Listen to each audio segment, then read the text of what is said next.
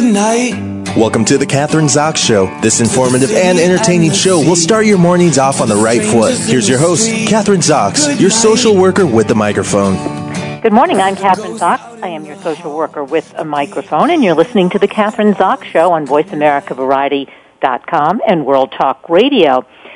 Hope you had a good vacation, a good holiday. I did, getting back in the swing of things. Good to be back and doing live shows. And my first live show this morning is with Elizabeth Lombardo. She's a PhD, a psychologist, a physical therapist, and author of the best-selling book, A Happy You, Your Ultimate Prescription for Happiness. Welcome to the show. Nice to have you on, Elizabeth. Thank you so much for having me. And I have to say, I heard your voice right before we got on the air, and you do sound very happy. So.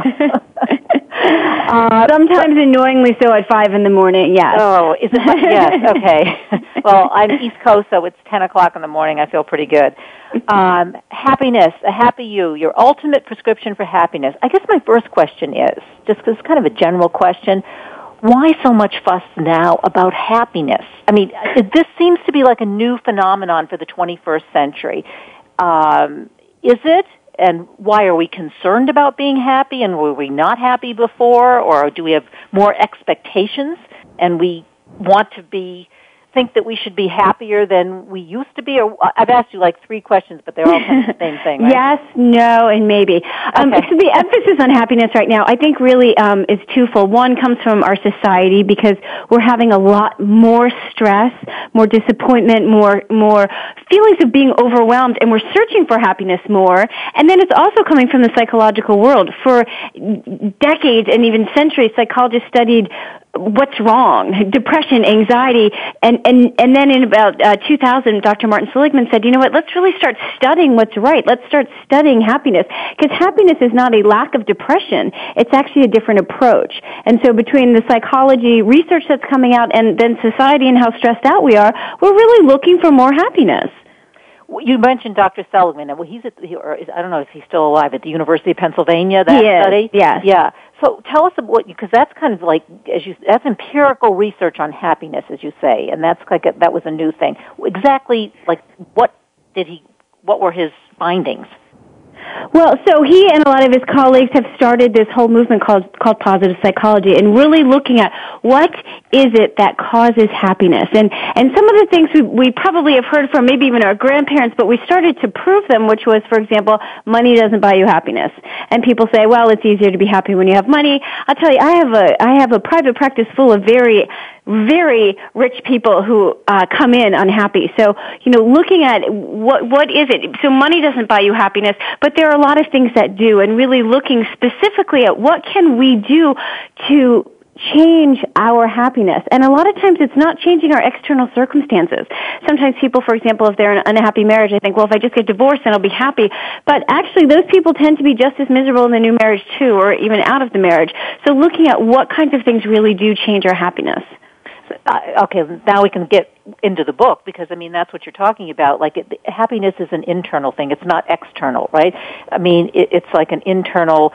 It sounds like, because you're saying, like you say, if I only got divorced, I'm going to be happy. If I'm with another man, not true. You're just as miserable. You kind of bring yourself to the situation, whether it's a new man or a new house or a new job or a new promotion or even a new waistline. Absolutely. The beauty of happiness is it really is an internal job. And so regardless of what's going on right now, regardless of where any of your listeners are in terms of relationships or work or health issues, people still can be happy, and that's the real beauty of it. The other thing that's really important to me is to remember that happiness is more than just smiling. When people are happier, every other part of their life improves. So obviously their psychological health gets better because they have less stress, they have more self-confidence. But the research also shows, for example, that their physical health gets better. People who are happier have healthier immune systems. They're better able to sleep at night. They can lose weight more easily. So your physical health benefits when you're happier. Your relationships benefit when you're happier. I don't know about you, but when I'm unhappy, I'm not the most pleasant person in the world. But when we're happier, we can be better spouses, better parents, better friends, and better members of the community. And then finally, our work improves when we're happier. And there's some really great research looking at how happier workers and entrepreneurs are more productive, are more creative, are more effective, and bring in more money. I mean, what you've just described doesn't surprise me, but let's say, what is the RX? What is the prescription for happiness so that we can be happy and have all that good stuff happen to us? Right, exactly. And so the book, Happiness Prescription, is an A to Z of how to have less stress and more happiness regardless of what goes on in life. And it's a toolbox, really. It's so, if you wanted to build a house and you had a toolbox and you open up this beautiful toolbox and inside is a shiny hammer, it's a beautiful hammer, but it's the only tool you have in your toolbox, you ain't gonna build a house, right? You need more than one tool.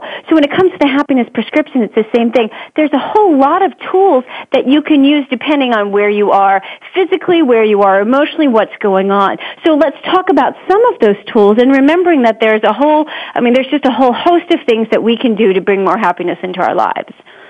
All right, let's start with one of those tools. Let's start with one of those. Yeah. So do you want to choose one or do you want me to throw one out? I'm going to let you choose which one. Yeah, so there's so many. One of the quickest ways to bring happiness, and you were talking before about empirical research. What does the research show? One of the quickest ways to bring about happiness is to practice gratitude. Gratitude, of course, is when we appreciate the things that we have in our lives already, maybe experiences we've had in the past, people who are in our lives right now, what's going on. And one really neat way to do this, we probably have heard about gratitude journals where every night before you go to bed, you write down 3 positive things that happened to you, and that's wonderful. One of the other neat ways to do this is to think about someone who influenced your life maybe years ago, maybe when you were growing up, maybe early on in your 20s or 30s, wherever you are. But think about someone who, when you reflect upon them, it really brings a smile to your face because they changed your life in some way. Maybe they gave you some wisdom, maybe some experiences, maybe you went through a hard time together and you both got out of it. Whatever it is, think about someone who really affected you in a positive way and then write a letter to them. Write a letter to them explaining, what it is that you got from them and that you continue to get from them. And then share that letter with that person. You don't have to do the last step, although the research shows it's even more effective at bringing your happiness. But even just writing down what this person brought to you can really help you change how you feel. Elizabeth, you're explaining gratitude in a way that really feels good to me. I used to hate the word gratitude. It reminded me of the word grateful, and grateful made me feel like I wasn't I had nothing to do with it. Like I owed somebody something. I was just grateful for what they could do. It had kind of, to me, always had a pathetic ring to it, and so I always sort of steered away from it. But as you're talking about gratitude and writing down positive things about something individuals have done for you and then writing a letter, that's so very different than my kind of what I interpreted gratitude or grateful to mean. That's interesting, Kathryn. I think a lot of times people couple grateful with that horrible word should. You should be grateful. And so when I know sometimes when I bring it up with my clients, they kind of almost feel guilty. Yeah, I know I have a lot going on in my life. I know I have a lot of positive things in my life, but I'm so stressed out and I should be happy, but I'm not. When we're talking about gratitude, we're simply talking about positive things that have happened to you. We've all heard the age-old adage, glass half full, half empty, right? So half full, you're seen as an optimist, half empty, you're seen as a pessimist, blah, blah, blah. But the question that I love asking is this: which is the truth? Is it actually half full, or is it actually factually half empty? Which is the truth? And of course the answer is both. The answer is both. So when we're talking about being grateful, we're not talking about being delusional and saying things like, I'm so glad my husband just left me for someone who's 20 years younger and I get to file for bankruptcy. Right? No, that's not realistic. But it is saying, even in tough times, there's some good things. Even in tough times, maybe there are friends who are supporting you. Even in tough times, like I had a client who recently lost his job and we started looking at, what are some of the positives? Wow, it wasn't a very good job for him anyway, so getting out was a positive. He's going to be looking for something that's going to be a better fit for him. He got all kinds of support from his friends and family, and he really got to feel the love that they have for him. So those were all positive things that he felt grateful for, even as he's going through a difficult time like losing a job. What about other extremes? Okay, you mentioned, all right, losing a job, and that's very significant and could be really negative. He turned it into a positive when he was in therapy with you. But what about, let's say you're diagnosed with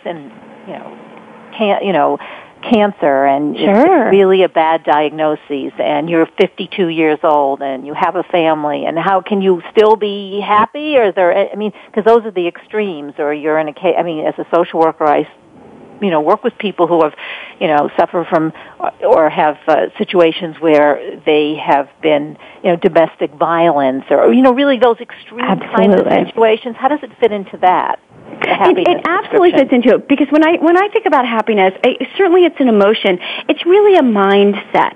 It's really a mindset of what am I going to take away from this situation? What am I going to interpret it as? So I've done a lot of work with people, for example, with cancer, and actually a lot of work with people who've been in domestic violence. And one of the things that I do, I don't suggest, oh, come on, just be happy about it, right? That's that kind of delusional thinking we were saying before. But it is, what can you get out of this?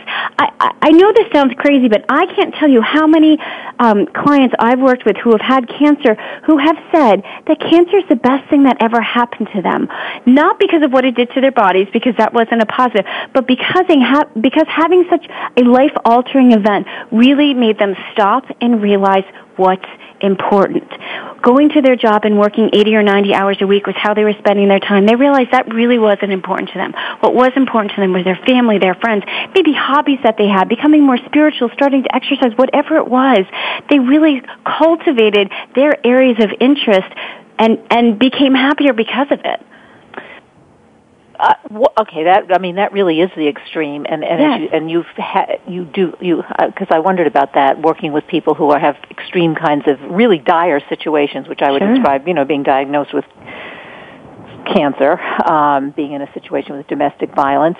But okay, and we've talked about gratitude. What else? That's one of the things. But what else can we do? Yeah, what else? Jump on the bed. We were always told as kids, don't jump on the bed. Take your shoes off, jump on the bed. What does this do? When we jump on the bed or we jump on a trampoline, we're doing a couple things. One, it makes us feel like kids. And when we do things that make us feel like kids, it tends to bring out more happiness to us. Two, it's a form of exercise. And whereas the word exercise may not induce happiness in some individuals, anytime we get our bodies moving, like jumping on the bed or dancing around or going for a walk or riding a bicycle or going rollerblading, whatever it is, anytime you can get your body moving, you are going to have biochemical changes that will reduce stress, that will increase happiness, that will boost your self-confidence and help you see things in a more positive way. Exercise really is, it's the magic bullet, if you will, to bringing about more happiness and less stress in a really quick way. I call it the non-pharmaceutical Xanax. Yeah, I like that, the non-pharmaceutical Xanax. And also, that's why I think perhaps that's why we're less happy than we were, because we are there. We talk about exercise. You're exercising. Most people, if they say they exercise a lot, you're talking about an hour a day, and then the rest of the time they're sitting in an office or they're doing something online or whatever it is, but they're not moving around. And if you're only exercising an hour, even 2 hours a day, think about it. I was thinking about this the other day. You're not getting that body moving. Yeah, so you really, I think I totally agree with you. I think that's really important. And you can feel it. I swim, I run, I feel better, I feel happier even if things aren't going so well in my day. Once I do that, I'm better equipped to handle it if I get that exercise in. You are so right. Yes, and I think we are such an all-or-nothing society, and by that I mean if we can't do what we think it's all, we just say, oh, forget it. I can't get to the gym today, so why bother? I don't like running, so I'm not going to work out. What I really encourage my clients to do is to look for ways, again, where they can move their body, and whereas it would be great if you could do it an hour a day, I'm talking 5 minutes here and 5 minutes there, at least as a start. When I'm working, for example, with people who work a job where they're sitting most of the day, I have them actually set their alarm, at least every 90 minutes, where they will stand up, and if they're so busy on a task, they'll simply walk to the farthest bathroom. If they have a little bit of time, maybe walk around the block, maybe put on some music, close the door so no one can see them, and dance around. Even things like some jumping jacks or push-ups or sit-ups real quickly can really help boost not only your happiness, but also your energy. And when you do that, you have so much more capacity to think and to problem solve and to be creative and effective and productive. I also just heard of a recent study, Elizabeth, and I'm not sure what it exactly, I can't remember exactly what it was, but that that office workers, people who sit all day and don't do what you're saying, are more susceptible, it was either to heart disease or to cancer. That there were some empirical studies relating not getting up, as you say, and walking around and doing something every 20 minutes or 30 minutes or whatever it is, that there's evidence that can cause, or is one of the contributing factors to either one of those diseases. I'm not sure which. Yeah, I mean, I can totally see the heart disease, and it wouldn't surprise me at all with the cancer. What we forget so often is we hear about mind body, but the mind and the body are so integrated. Another great way, if you want to feel happier, is to simply smile or laugh. And I know that sounds silly, but when we smile, our brain registers, oh, I'm smiling, I must be happy. And it literally releases the same chemicals that it would if we were feeling happy ourselves. And so just by standing tall, by smiling, when my kids are in a bad mood, I have younger kids, what I do is we have a laughing contest and see who can laugh the loudest or the longest or the most heartily or, whatever it is. But when you do that, you start to feel happier. Well, how lucky are your kids to have a mother who's written a book with Happy You? I don't know. Sometimes they roll their eyes. I'll say, why was that little girl not being nice to you? I know, because she's unhappy inside herself. They have your number. They know you. They know you well. Yeah. How many kids do you have? I have 2 girls. 2 girls. Okay. Yes. I have 3 boys, all grown up, as most of my listeners already know. But I saw that on your website, and they are very active. It looks like. That's exciting. Okay, all right. So your book goes from A to Z. I didn't mention that earlier, but each letter represents a word in the alphabet, and then it talks about how we get. And we can take. We did gratitude. We did G. We did, I guess, E, exercise. What's Z? I want to go to the end of. What's Z? Z is, with a little poetic license here, get your Z's. Get your sleep. As a society, we are not prioritizing our sleep. We see it as something that we'll do when we get time.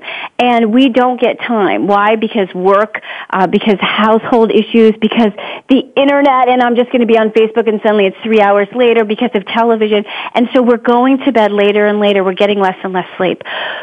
I would contend that the rates of ADHD in our children would significantly reduce if our children got the sleep that they needed. Because when we don't get sleep, we are irritable, we are distractible, we can't focus, our memory does not work as well, we also tend to be less happy, and our bodies don't function as well. So people who don't get the sleep that they need, they gain weight independent of what they eat. So they may eat more, but even independent of that, their body just doesn't process the food, and so they start to gain weight. So there are a lot of reasons why getting your sleep, at least, the 7 or 8 hours that people need, getting that sleep every single night is so important to your happiness prescription, to your physical health, to the health of your children, and to your work. Yeah, I think that's the most important one. I really do. I mean, I'm older than you are. My experience is, especially as one ages, the Z is the most important thing. If you get if one gets a good night's sleep, you're already,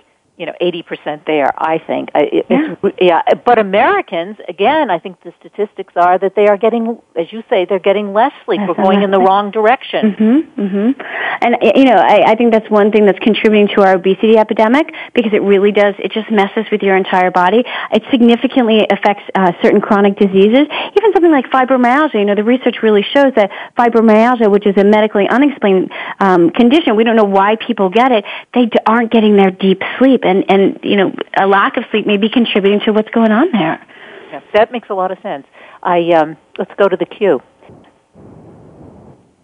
Oh, the Q. I'm sorry. I thought you meant the Q like in the queue. No. Q is question your thoughts. Question your thoughts. This is a quiz for me, so that's good. Question your thoughts in terms of what we're saying to ourselves. We're constantly having this dialogue in our brain, and sometimes we're aware of what we're saying, sometimes we're not. But very rarely do we question how helpful that thought is.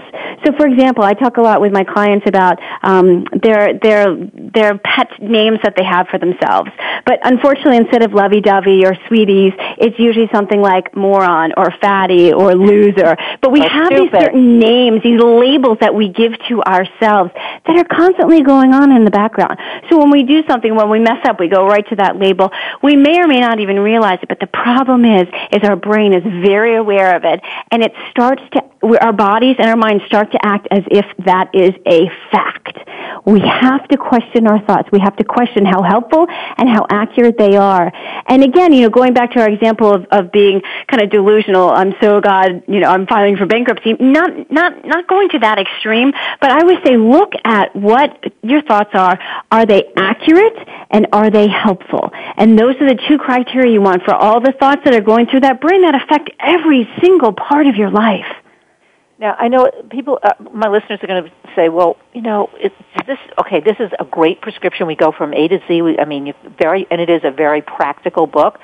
But is it going to take too much time? Do I have to work at it, or can this become spontaneous, or how does this work? That's one of the things that I love about this book, is that it really is, there are very small tips that you can do.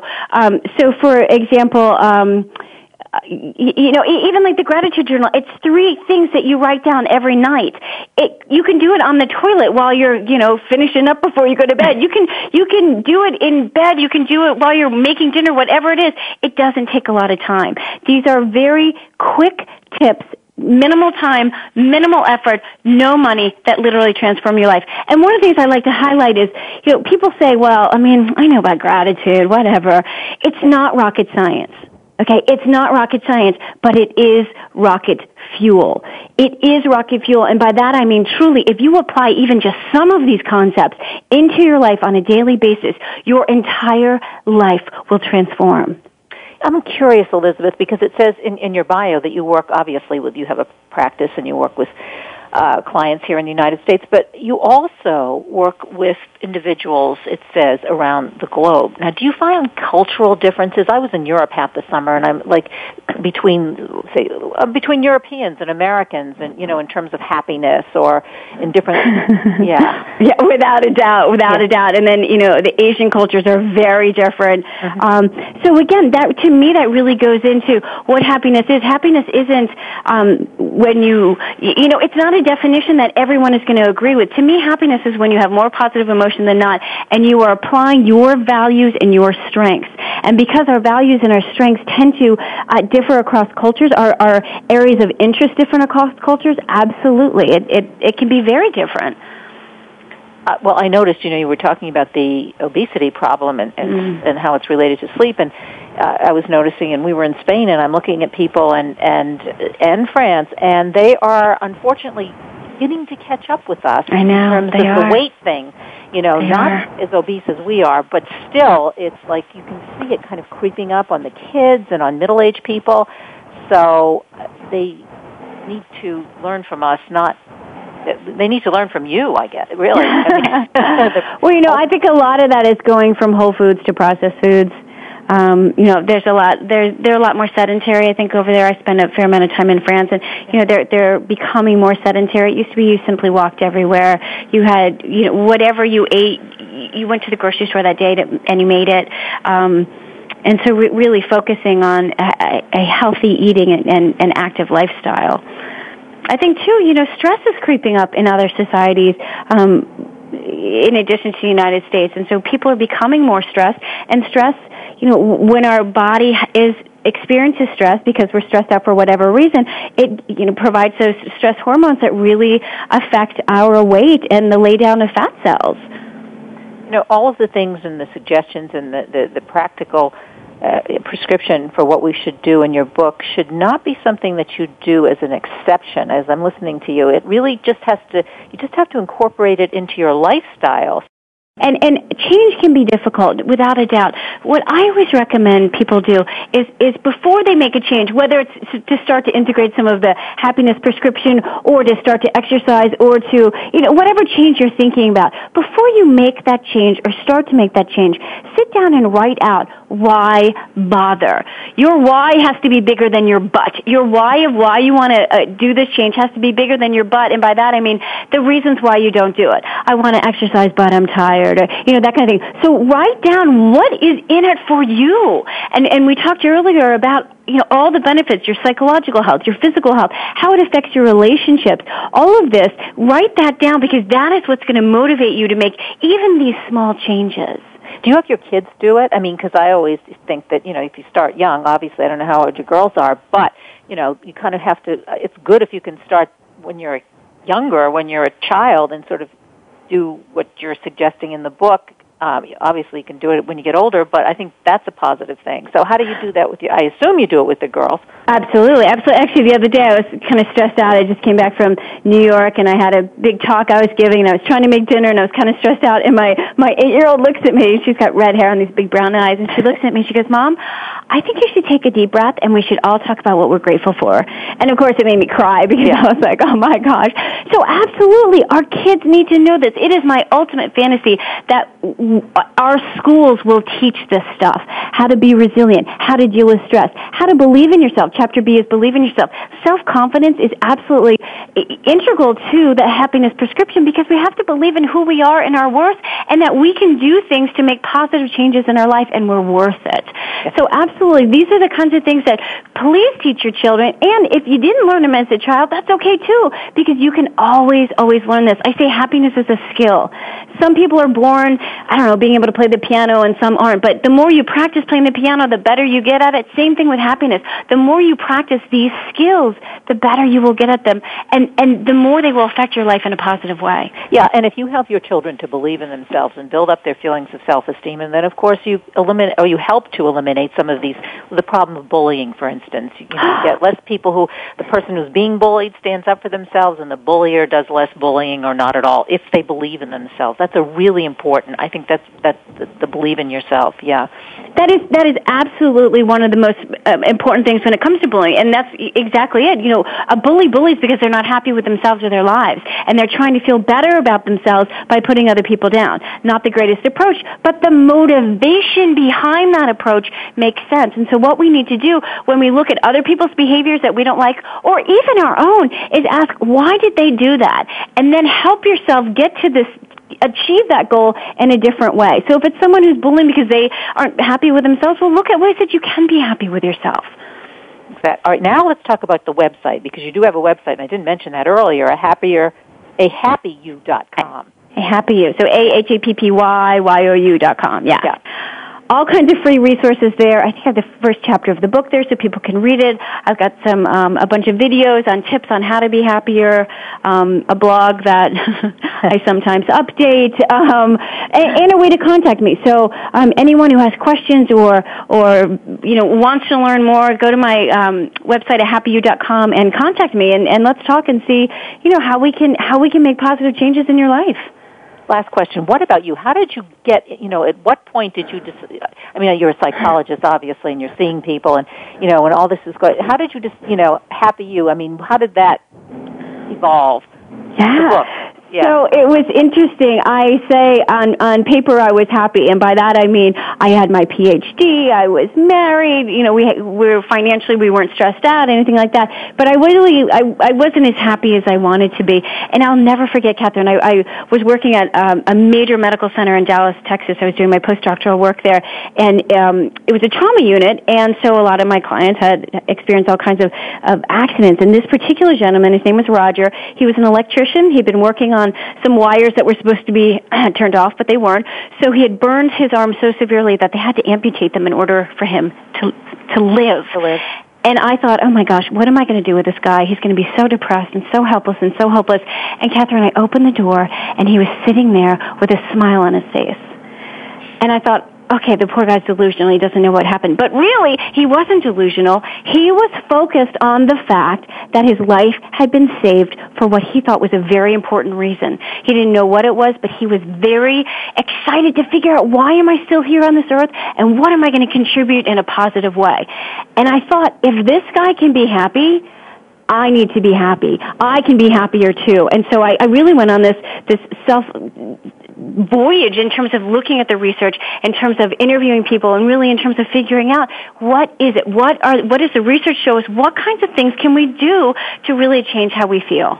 It's interesting though. He had such an impact on your life, obviously, and you never know where that's coming from. You know, you sometimes you think that, or at least I've always thought, you know, it may be my parents or my partner, my boyfriend, my kids, whatever. But then what you described, you know, it's some stranger or somebody, you know, either says something or has, you know, experienced something like you just mentioned, and that changes your whole life. I find that that happens often, or it happens. Yeah, that's very. And those cool. are really gifts, and I think you know, when they happen to us, it's really important not to say whatever, it happened, but really say, you know what, depending on your spiritual beliefs, you know, this was a gift from someone or from something, and I'm gonna appreciate it and learn from it.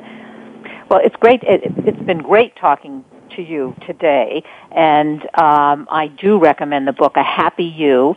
And it is very practical. I like practical books, as you know, things that you can use in your life, not too esoteric. This works. It really does. A Happy You, Your Ultimate Prescription for Happiness.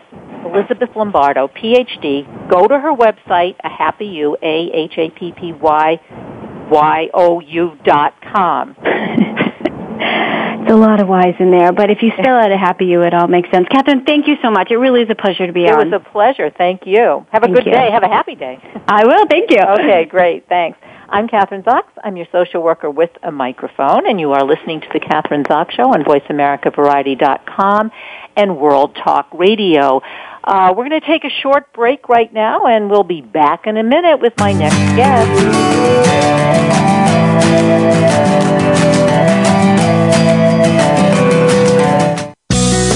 Be sure to friend us on Facebook. You can do it right now. Visit Facebook.com/Voice America or search for us at keyword Voice America. Do you need directions to solid financial future? If so, the Money Answer Show with Jordan Goodman will provide you with a roadmap to making smart money decisions in every area of your personal finances. Join Jordan every Monday at 12 p.m. Pacific Standard Time, 3 p.m. Eastern for the Money Answer Show on the Voice America Business Channel. Learn how and where to get the best deals on mortgages, cars, and insurance. Find out the best ways to save for college and retirement, get out of debt, improve your credit rating, and save on your taxes. The Money Answer Show with Jordan Goodman will provide you with great tips on investment opportunities in real estate, stocks, annuities, and other investment vehicles. That's the Money Answer Show with Jordan Goodman on the Voice America Business Channel every Monday at 12 p.m. Pacific Standard Time. Now there's a new destination for video content, VoiceAmerica.tv. Just like our radio channels and so much more. Voice America Variety, Health and Wellness, Business, Sports, Green Talk, Power Up Motorsports, and Seventh Wave Network now have their own video channel components. Plus, check out exclusive programming, including movies, music, educational courses, science and history, current events, and short features. High-definition, premier quality programs available 24/7. VoiceAmerica.tv. If you think you've seen online TV like this before, let us surprise you. If you're a golf enthusiast and looking for some great golf properties in the desert Southwest, you'll want to make the Golf Realty Network your weekly stop. Hosted by Jane and Al Anderson, the Golf Realty Network is all about living where you play, on the golf side. You'll hear from the course pros and vendors, while the real estate side will bring you the top agents and brokers who know how to market or find your golf community home. Tune in to the Golf Realty Network, Wednesdays at 8 a.m. Pacific, 11 a.m. Eastern on Voice America Variety, and rebroadcast weekly on Voice America Sports. Stimulating talk gets those synapses in the brain firing really fast. All the time. The #1 internet talk station where your opinion counts. VoiceAmerica.com. You're listening to The Kathryn Zox Show. If you would like to join our conversation this morning, call now. The toll-free number is 866-472-5788. That number again is 866-472-5788. Welcome back. I'm Kathryn Zox, your social worker with a microphone, and you are listening to World Talk Radio, Voice America. You can listen to us every Wednesday, 10 to 11. We're live Eastern, and then we archive the show at the end of the day. My next guest is Gail Martin, Gail Z. Martin. I have to ask her what the Z stands for. I always like Z since my last name is Zox. Her new book is 30 Days to Virtual Productivity Success. That's what we all want. And she's she's had a career in marketing for 26 years, so she is a professional, and she's had extensive experience in virtual and traditional promotion. Welcome to the show. Gail, nice to have you on. Great, I'm thrilled to be here. Yeah, thrilled to have you. Now, what does the Z stand for? I need to know. My maiden name was Zahner, and there are a gazillion Gail Martins, but I have only ever met one other Gail Z. Martin, so it kind of narrows it down. It's cool. I like it. I like the Z's. Okay, but now this is your new book. You are a pro. You've been in the business for 26 years. 30 days, that's not a very long time. So you can be successful and productive and in 30 days. Is that what we're talking about?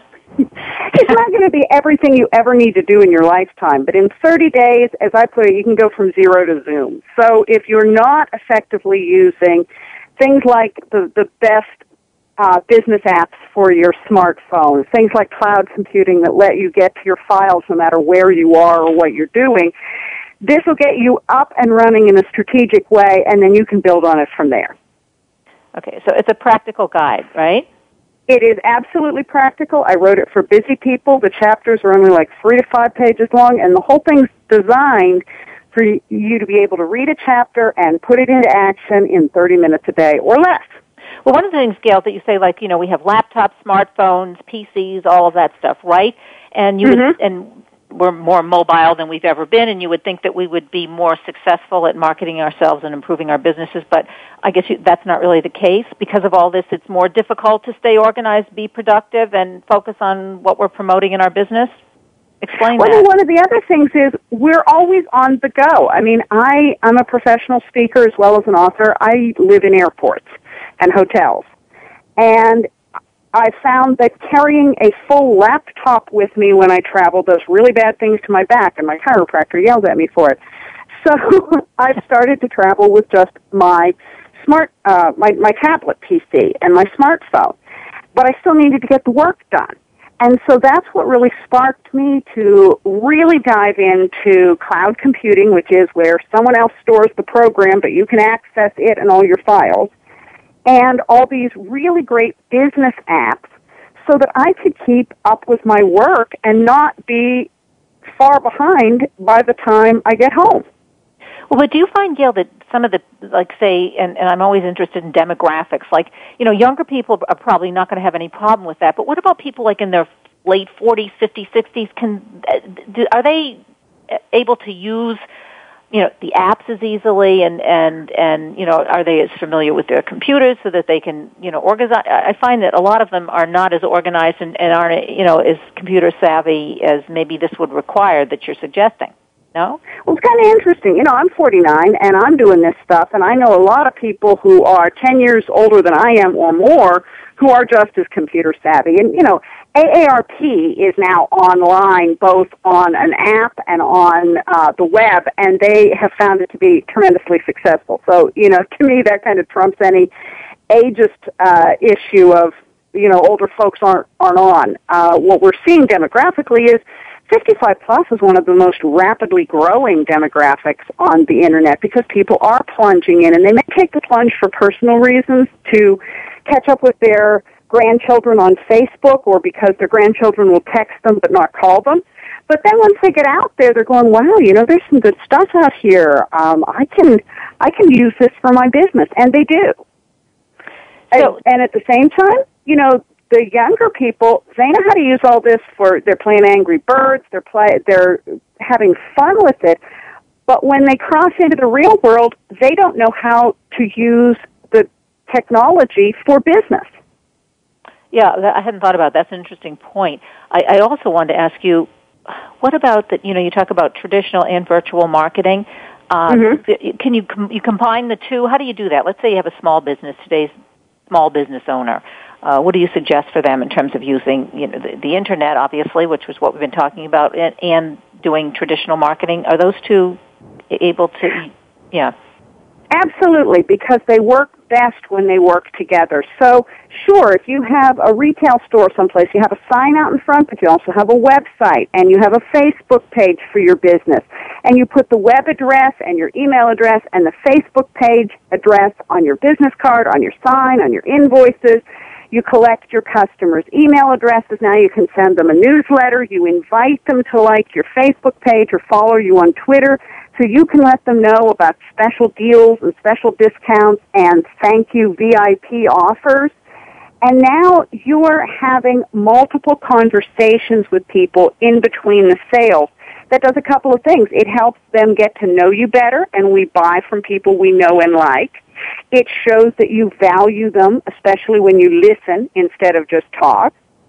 And it gives you a way to show appreciation with special deals and discounts and gathering their input. We know it takes 7 to 30 touches to close a sale. When you use all these different social media tools in addition to traditional marketing, postcards, direct mail, radio, whatever you need to do, now you have more ways to touch people without being repetitive and wearing out your welcome. So it's a wonderful thing to blend traditional and new media marketing. So it's a really good marriage, and I guess it works in most businesses, or you mentioned retail. What about examples like in other businesses besides retail? Sure. You may use a different mix. You may use the pieces differently, but I would recommend using a blend of traditional and social media marketing. If you're in professional consulting, if you're in professional services, even folks who have some restrictions on what they can do, like people in the medical community, lawyers, financial people, they have some restrictions on what they can do in social media, but there are some other things that they absolutely can do to increase their profile. And so everything that you're able to do, it helps you build that visibility, build that trust, reinforce that consumer loyalty. And let's be honest, everybody has a lot of competition. If you're the easiest to find and the easiest to communicate with, you get the business. That's very true. I find myself, when I'm looking online for some kind of a service, the ones who have the easiest websites to navigate are the ones that I go to, and and if they have equal reputations for whatever I'm trying to buy or whatever service I'm trying to get, if I can, navigate the website easily, that's the one I go for. But I have another question, Gail. What about TripAdvisor? I'm really curious. How has that impacted on the marketing of one's business? Well, sites like TripAdvisor and Urban Spoon and Yelp, they're all sites where consumers have a chance to explain, what their last experience was like. And, this has always happened. People would tell their friends, I had a great time, I had a terrible time, I had good service, I had bad service. Now they can tell the world. And, I'll put it out there is a caveat. Yes, there has been some comment fraud on the Internet where, somebody gets fired and they go out and pretend to be a consumer and say terrible things about the company that just fired them, or a competitor gets out there and pretends to be a consumer. But these sites are getting a lot more sophisticated about recognizing what the characteristics are of a fraudulent post and finding a way to push that down or remove it. And the rest, what you have left is what we've always had, word of mouth.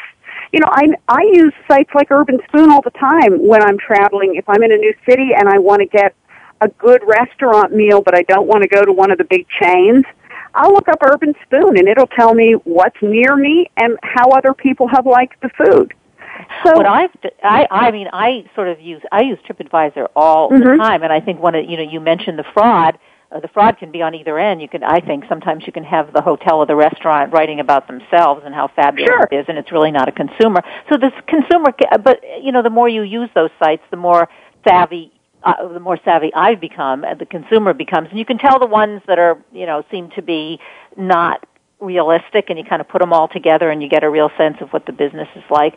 But I've used TripAdvisor actually being at a hotel and they're showing me a crummy room, and I said, well, I need to get online now because I need to look up TripAdvisor, and then immediately I got a good room. It was really interesting.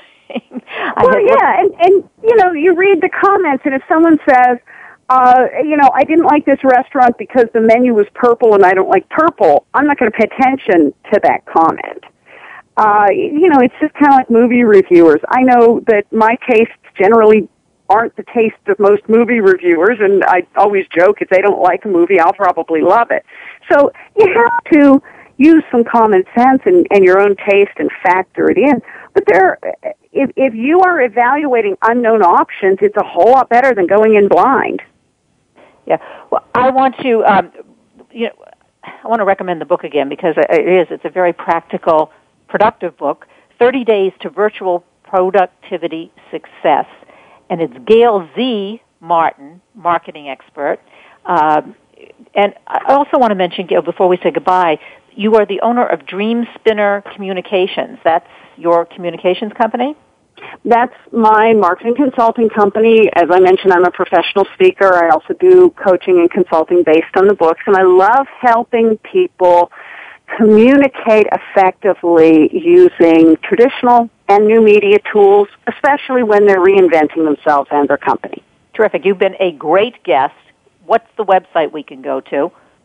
GailMartinMarketing.com, and you can find me on Facebook as Gail Martin and also as 30-Day Results Guide, which is the book site. Perfect. Great. Thanks so much for being on the show today. Well, thanks for having me. Yeah, great to have you. We're going to take a short break. We'll be back in a minute. I'm Kathryn Zox, your social worker with a microphone, and you've been listening to Voice America. You are listening to VoiceAmericaVariety.com and World Talk Radio. Don't go away.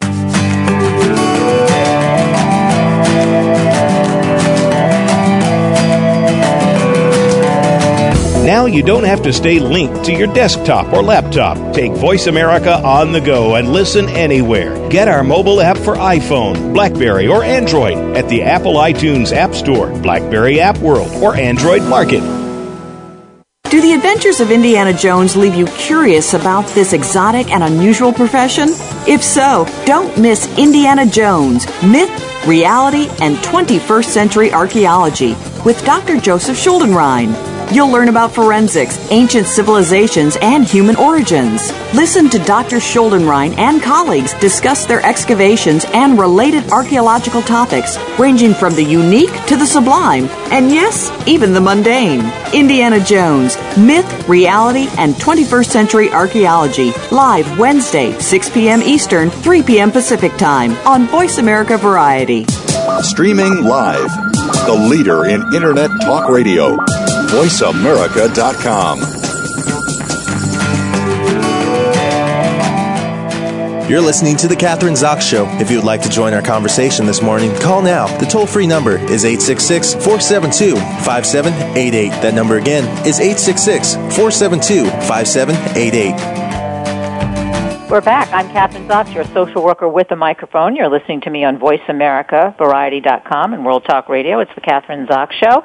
My next guest is Dr. J.C. Smith, and his new book is The Medical War Against Chiropractors. He says that if Obamacare, when it goes to effect, is going to affect alternative medical treatments, and one of those is the chiropractic profession. Obamacare will not include alternative treatments like chiropractic, and so people will have to pay out of pocket to see their chiropractor. Not a good thing, argues Dr. J.C. Smith. Welcome to the show. Nice to have you on this morning. Oh, thank you. Okay, so we have a problem. Apparently, chiropractors will not be included in Obamacare, and so what you're saying is that we'll have to pay out of pocket if we want to go to a chiropractor, and that's not a good thing. Well, that hasn't been written in concrete yet, but there has been anti-discrimination language has been passed to where the Obamacare will cover non-MDs. But to what extent and what model they're going to use, we don't know. But we do know that Senator Tom Harkin was able to help us ward off the AMA's attempt to have Obamacare only cover MDs, as they've done in the past with workman's comp and military health services and, everything. They just want MDs covered only. And the reason I know the AMA, I would assume, is behind all of this. Yes. What's the big threat? Because this is not just with Obamacare, as you say. I mean, you alluded to that. It's always been like chiropractors are not MDs, so they're not really legitimate. Where does that all come from? Well, there's a whole history to the medical war against chiropractors, and it first started in 1930 when their former executive director, Morris Fishbein, who was also known as the medical Mussolini, he was the man that became the face, the voice, the whole tyrant that led the medical war against not just chiropractors, but homeopaths, naturopaths, and optometrists. And you know who they're at war against now? Nurse practitioners. Basically, the AMA doesn't want competition from anybody, even though the competition generally gets better results in many types of cases. For example, this epidemic of back pain that we're in now, which is like a $270 billion a year expense. Well, every comparative study that's been done by the United States, Canada, UK, Norway, in every single case for the epidemic of low back pain, chiropractic care has always come out on top of the heap. And I'm not surprised. I'm going to interrupt you because this is just anecdotal, but when I have friends who, maybe they've had surgery on their back, it doesn't work, or they go to an orthopedist, and whatever is prescribed in medication or whatever it is, that doesn't work, and they end up going to a chiropractor in the end, and very often with good results. So my question is, Dr. Smith, how many people go to utilize chiropractors? Do we have statistics on that? Well, there's about 20 million Americans that will go this year. And in all, for all the CAM providers, Dr. Eisenberg at Harvard School in the 90s, he determined that people made more visits to non-MDs than MDs in this country. They are paying out of their pocket for many of those cases, but nonetheless, they're seeking alternatives to drug shots and surgeries. What kind of education do you need to go to be a chiropractor? I mean, we know what a medical school 4 years, and then you specialize. What, you're competing against orthopedists? Yes. Yes. Yeah, it's a 4-year education. We don't have to go through a residency and the hospital slavery that those poor MDs go through. We go generally straight into a practice. But no, it's all controlled by the federal accrediting agencies and the local regional agencies as well. So it's on the up and up. It's a tough curriculum to get through nowadays, that's for sure. So, and there's Association for Chiropractors? Is there one that's the same as, say, the AMA for doctors? Or? Yeah, exactly. It's called the American Chiropractic Association in our country. There's also a World Federation of Chiropractic that is like the UN of chiropractic countries that include chiropractors. So it's a booming business right now, and the problem we're facing is that the AMA is not acknowledging the evidence. This was a claim for years that chiropractic was an unscientific cult. Well, there was no research in it because they didn't give us any research monies. But in the 1990s, after the antitrust case, the Wilk trial, as it was called, Wilk versus AMA, there the federal judge in Chicago decided that the AMA was running an illegal attempt to bust the chiropractic profession, to destroy it, to use their own terms. But then in the 1990s, the research started coming down the tubes from around the world. And in every single case that showed that spinal manipulation proved better than drug shots and surgery. It actually gets back to the basic premise of back surgery, which is you have an abnormal disc. Well, in 1990, at Emory University there in Atlanta, Dr. Scott Bowden, a very famous spinal researcher, orthopedist, did MRI studies on people with and without back pain. And in both sets of people, he found people had abnormal discs. And so he was the first one to question it. Well, if it's a disc, why do these people have abnormal discs, but they have no pain? Most back pain, Kathryn, comes from joint dysfunction. Do you know how many joints there are in the spine? This is a quiz, and I just failed. No, I don't. Most people don't even think of it. But I'm not. Yeah, there's 23 discs, but there's over 313 joints in the spine. There's 137 major joints, the synovial joints, that we adjust. But most back pain is joint dysfunction, whether you've wrenched them in a whiplash or football or just sitting too long in your chair can compress low back pain joints, and that's why people have low back pain. So that's why manipulation... I have to interrupt you because what you're saying is, and we only have 3 minutes to go before we have to say goodbye, but the medical war against chiropractors has little to do with really what the reality is in terms of what causes back pain. To me, it sounds it's more political. It has to do with the money. It has to do with the power. And I would add, doesn't it have to do with the pharmaceutical companies? Because, then the doctors prescribe pain medication. Yes, oxycodone and MRIs. And it's just a mess. Drug shots and surgeries don't work. They're temporary at best. They are addictive, they're disabling, but that's where the money is, and that's why they keep pushing that old technology onto people. And then, of course, they defame chiropractors with their slander, their trash talking that they've been doing for 100 years. So people are dissuaded from going to the best source. Chiropractors are the primary spine care providers in the world, yet The MDs just won't relinquish that because of the money. It's $1 billion So the one industry. thing for the consumer, it may be, and I'm not a doctor, but I'm just saying maybe the first, instead of the last thing, which is, it's not always the last thing, but many times the last resort can be because of all of this propaganda, should I say. We go to the chiropractor last. Maybe you should go to the chiropractor first. Yes, I'll agree with that. And if it works. Well, that's what the guidelines say. Yeah. Every guideline says the same thing. Try conservative care first, and drug shots and surgeries last. But do you think the MDs are telling the public that? Not at all. They go on and railroad you right into those expensive surgeries, and let's do another. It's so sad. That's why I wrote my book, Chiropractors, the Medical Organs Chiropractors. I also have an interesting website if you have some proactive listeners. It's called let's have your website. chiropractorsforfairjournalism.info. And I have over 200 articles there that I've written over the last 30 years, and I have a lot of good information there about exposing this medical monopoly that's just railroading everybody into these disabling surgeries. Not that they all are disabling. You know, some people need, if you have cancers, fractures, serious infections, or you don't respond to what we do, which is about 15%, but 85% of patients do not need that. They need chiropractic care and supportive exercises afterwards. Okay, and we're going to have to stop on that one because I think that's a good line to leave on. And I want Dr. J.C. Smith, The Medical War Against Chiropractors. Buy it, read it, think about it. Thanks so much for being on the show this morning. Well, you're welcome, Kathryn. Yeah, thank you. Lots of good information. We're going to have to say goodbye. I'm Kathryn Zox, your social worker with a microphone. You've been listening to VoiceAmericaVariety.com and World Talk Radio. Listen to us every Wednesdays live 10 to 11, and we archive the show at the end of the day. Have a great week, and we'll see you next Wednesday. We hope you have enjoyed today's episode of The Kathryn Zox Show. You can listen live every Thursday morning at 7 a.m. Pacific Time on the Voice America channel. Want to know more about Kathryn? Visit her website at www.kathrynzox.com. Be sure to join us next week for more interviews and great conversations with Kathryn Zox. Thanks again for listening to the preceding program, brought to you on the Voice America Variety Channel. For more information about our network and to check out additional show hosts and topics of interest, please visit VoiceAmericaVariety.com. The Voice America Talk Radio Network is the worldwide leader in live Internet talk radio. Visit VoiceAmerica.com. The views and ideas expressed on the preceding program are strictly those of the hosts or guests and do not necessarily reflect the views and ideas held by Voice America Talk Radio Network, its staff, and management.